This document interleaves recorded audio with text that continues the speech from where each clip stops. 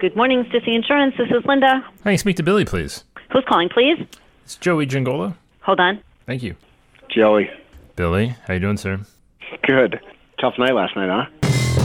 This is insurance in your own words from the people who are living and breathing it every day and are struggling to figure out where this industry is going and what they need to do to stay ahead.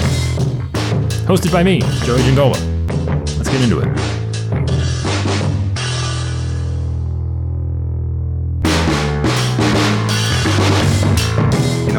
Cool, you did what you have to do, but these are these massive conglomerates with all these agents and all these capitals that are really, just at the end of it, they're just gatekeepers. That's what they are. They're gatekeepers to carriers. They're not really providing any extra value. And then the SAA guys will be like, well, we're Safeco lower the commissions and we're okay. We're not going to worry about reduced commissions and we get some preferential treatment. And I'm saying, well, okay, cool, but what are they doing actually let you compete?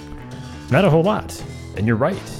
And that was Billy Van Jur, my good buddy, who is always ready with the gas can and the matches. And he's talking about aggregators, clusters, I can't even, basically association, company, SIAs of the world, right? The people that you come give us your business through us and we're going to give you access to 10, 12 companies and we're going to work great together, right? That's who Billy's talking about. And I agree with him from the standpoint of they are just gatekeepers to companies. That's how I've always viewed them. I never really wanted them to be anything other than that, just because this is the health insurance guy in me talking, because I have the ability to represent any company that I want without having some sort of, fictitious amount of business that I need to place with them to have the privilege to sell them. The completely prehistoric, archaic way of PNC doing business. I hate it. I can't stand it. And if there's somebody that's going to make that easier for me to just have companies at my disposal without making that deal with the devil. Now, Billy's saying that this is a equally dangerous deal with the devil, and maybe it is. I don't know. And that's where I guess I agree with Billy and I disagree with him, because I think it sounds like after I've kind of thought about it a little bit more, his biggest complaint is that they're not adding value beyond the ability to for markets. And maybe I just don't deal enough in the PNC world to know exactly how easy it is to get markets that I don't have. But I know that if I'm selling something, I want the ability to sell as many companies as possible, at least that are viable, relatively viable in my area for the things that I'm selling, because I don't want to have to say to somebody, and this is what drives me nuts. Again, being a health insurance guy, I don't want to have to say to somebody, I can't represent them, because again, I'm an independent agent or broker. My whole appeal is that I can bring everybody to the table that I possibly can.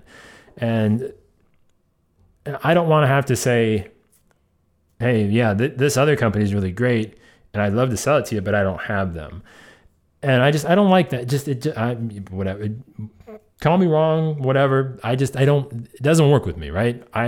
This is the health insurance guy ingrained in me. And until the PNC world catches up, I've always viewed the SIAAs as a necessary evil. I could be way off. I could be entirely off on this entire thing. And maybe they should help me and you grow. Maybe they should be adding more value than just company access. And maybe you're not growing because of it.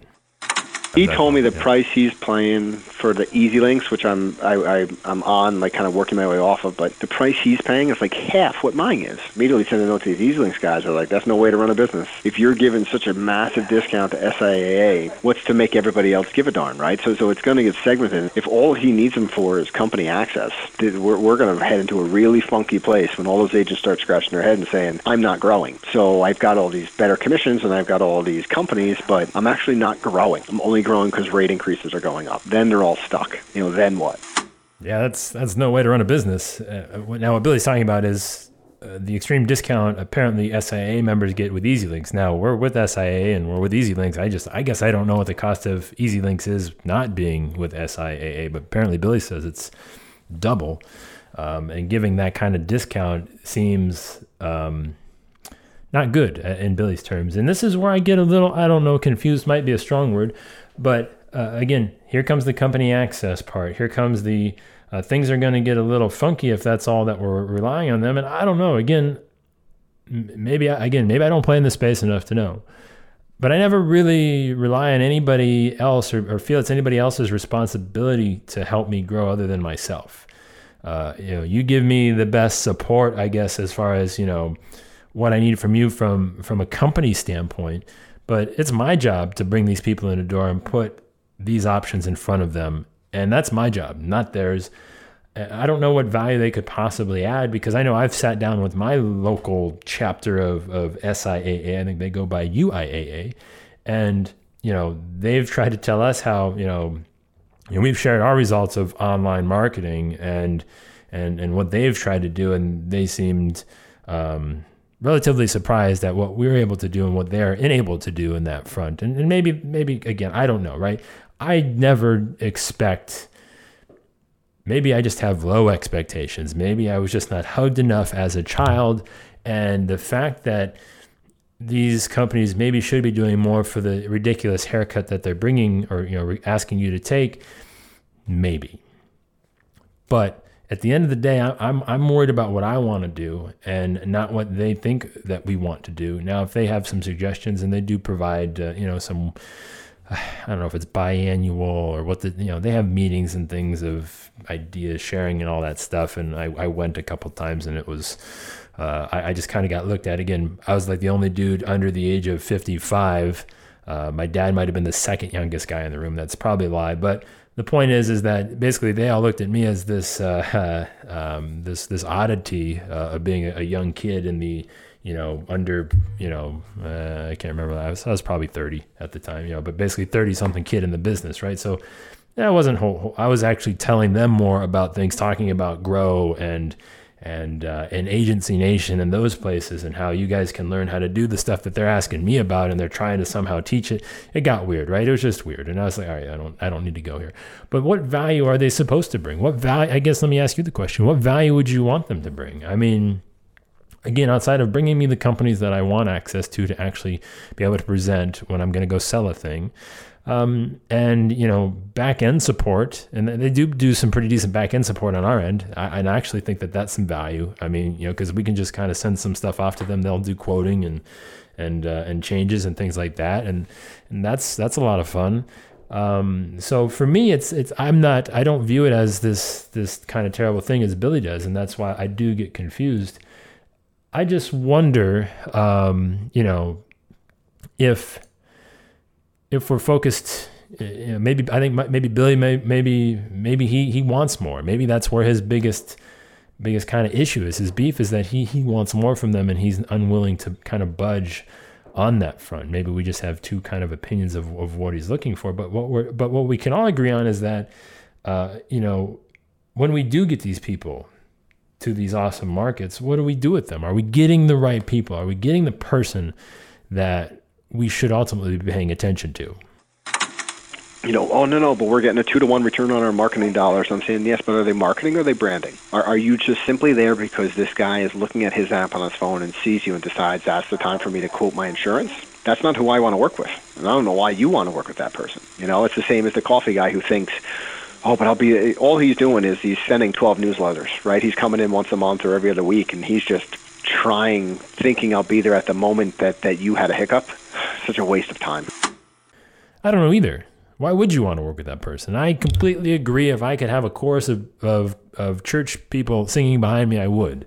We just don't have that kind of budget here at Grow for the podcast. We don't. I mean, maybe we do. But the point is yes, 100% yes. I don't know why you'd want to work with that person. And now Billy's getting a little semantical, probably not a word, on branding versus marketing. I think this is where, getting a return on your marketing dollars. He's talking about, people are saying, well, we're getting a return on our marketing dollars. And the return is they're getting that person who just sees your thing and says, yeah, maybe I should take a look at my insurance. Coming back to the idea of priming them to be fully ready. And if you're making it their idea, right?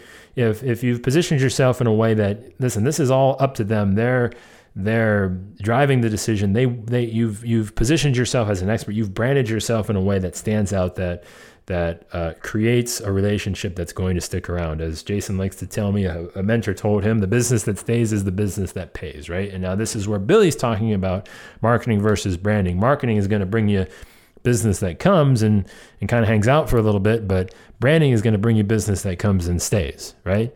At least that's the concepts that we're working with here.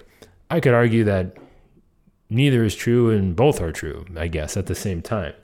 It all depends on that experience. And I do think, though, Billy is so ultimately dedicated to, and this is what I love about Billy, he's so all in on I want that branded customer. I want that person that has gone through the process, who really values me and understands what I'm going to do. And I'm not going to waste my time on some fly-by-night guy who says, hey, yeah, let's just see if I can save a few bucks on my auto insurance, because that guy is the guy that I don't want, because that's the guy that, as I told Billy right after he said that, was they're going to leave you as fast as they came to you, right? Or they're going to leave you the same way that they came to you, right? At least that's kind of what my dad always told me.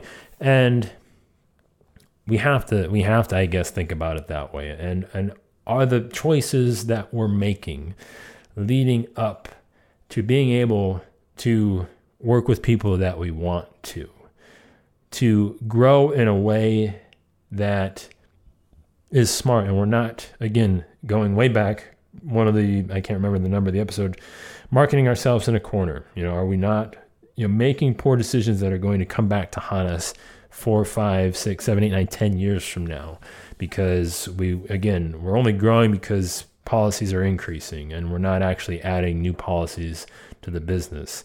I would be curious as to the distinction of growth and everyone's opinions, again, playing on the other side of the life and health, playing on that side of the fence versus the P&C side of where most of you guys seem to be playing. It seems like we're picking up a few more life and health guys, but what constitutes as growth and retention? And I was telling somebody, I can't remember who it was, might have been Josh Lipstone, former guest of the show, that I really don't, as a health insurance guy, retention isn't something that I live or die by, because so much of it is out of my control. Because health insurance is something, is the second somebody else will pay for it, then they will do that. Who's getting a job? Who's moving out of state? Now that's true for auto in a lot of cases.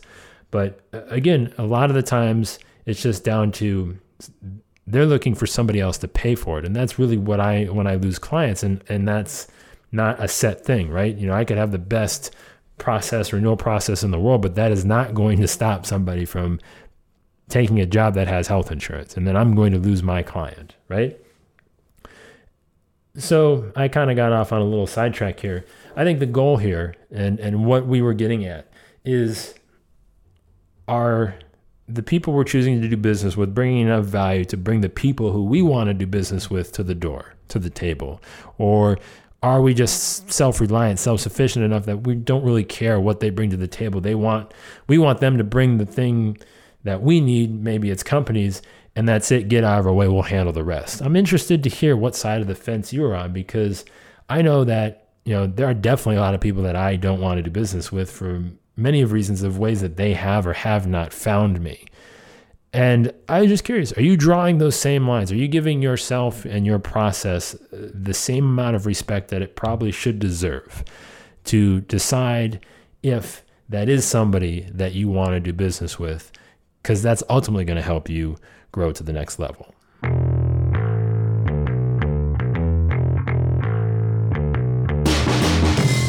Real quick, I have to put a bow on this thing. No stories. I think I had a story that I was going to tell. But anyways, I have to get out of this office in about 5 seconds because I got kid duty for my 2 sons while my daughter goes to gymnastics with my wife. I got to get out of here. Anyways, I did want to remind you, Grow Lab's happening here. And again, we announced last week, we don't have anything set up just yet. I want to just make sure it's in your consciousness. We will be rolling out all the information and the necessary destinations for you to check all this out very soon. But Grow Labs 2017 is happening. This is the place where you can come to meet other agents, to learn what is working for them. We're going to experiment and be practical with things that actually work from other agents who are doing what you do. Jason likes to say, this is not a conference, this is not a convention, it's something completely different. We don't need speakers or consultants. He's actually really good at saying it really fast. But if you ask anybody that was there, a lot of the people that have been on this podcast have shared some of their experiences. If you ask anybody who was there, they were pleasantly surprised, and might I say overwhelmed, at the tone and experience that we set in that room for 5 or 6 hours with 50 agents going over what works and what doesn't. So if you want to get in, we're letting paying Mastermind members come for free and bring somebody at an extremely nice discounted rate. So if you want to jump on that and you've been on the fence of getting in the Mastermind, go over to growprogram.com/mastermind to do that. And I'll get to see it in the Mastermind, and I'll also see it at Grow Labs, which will be awesome.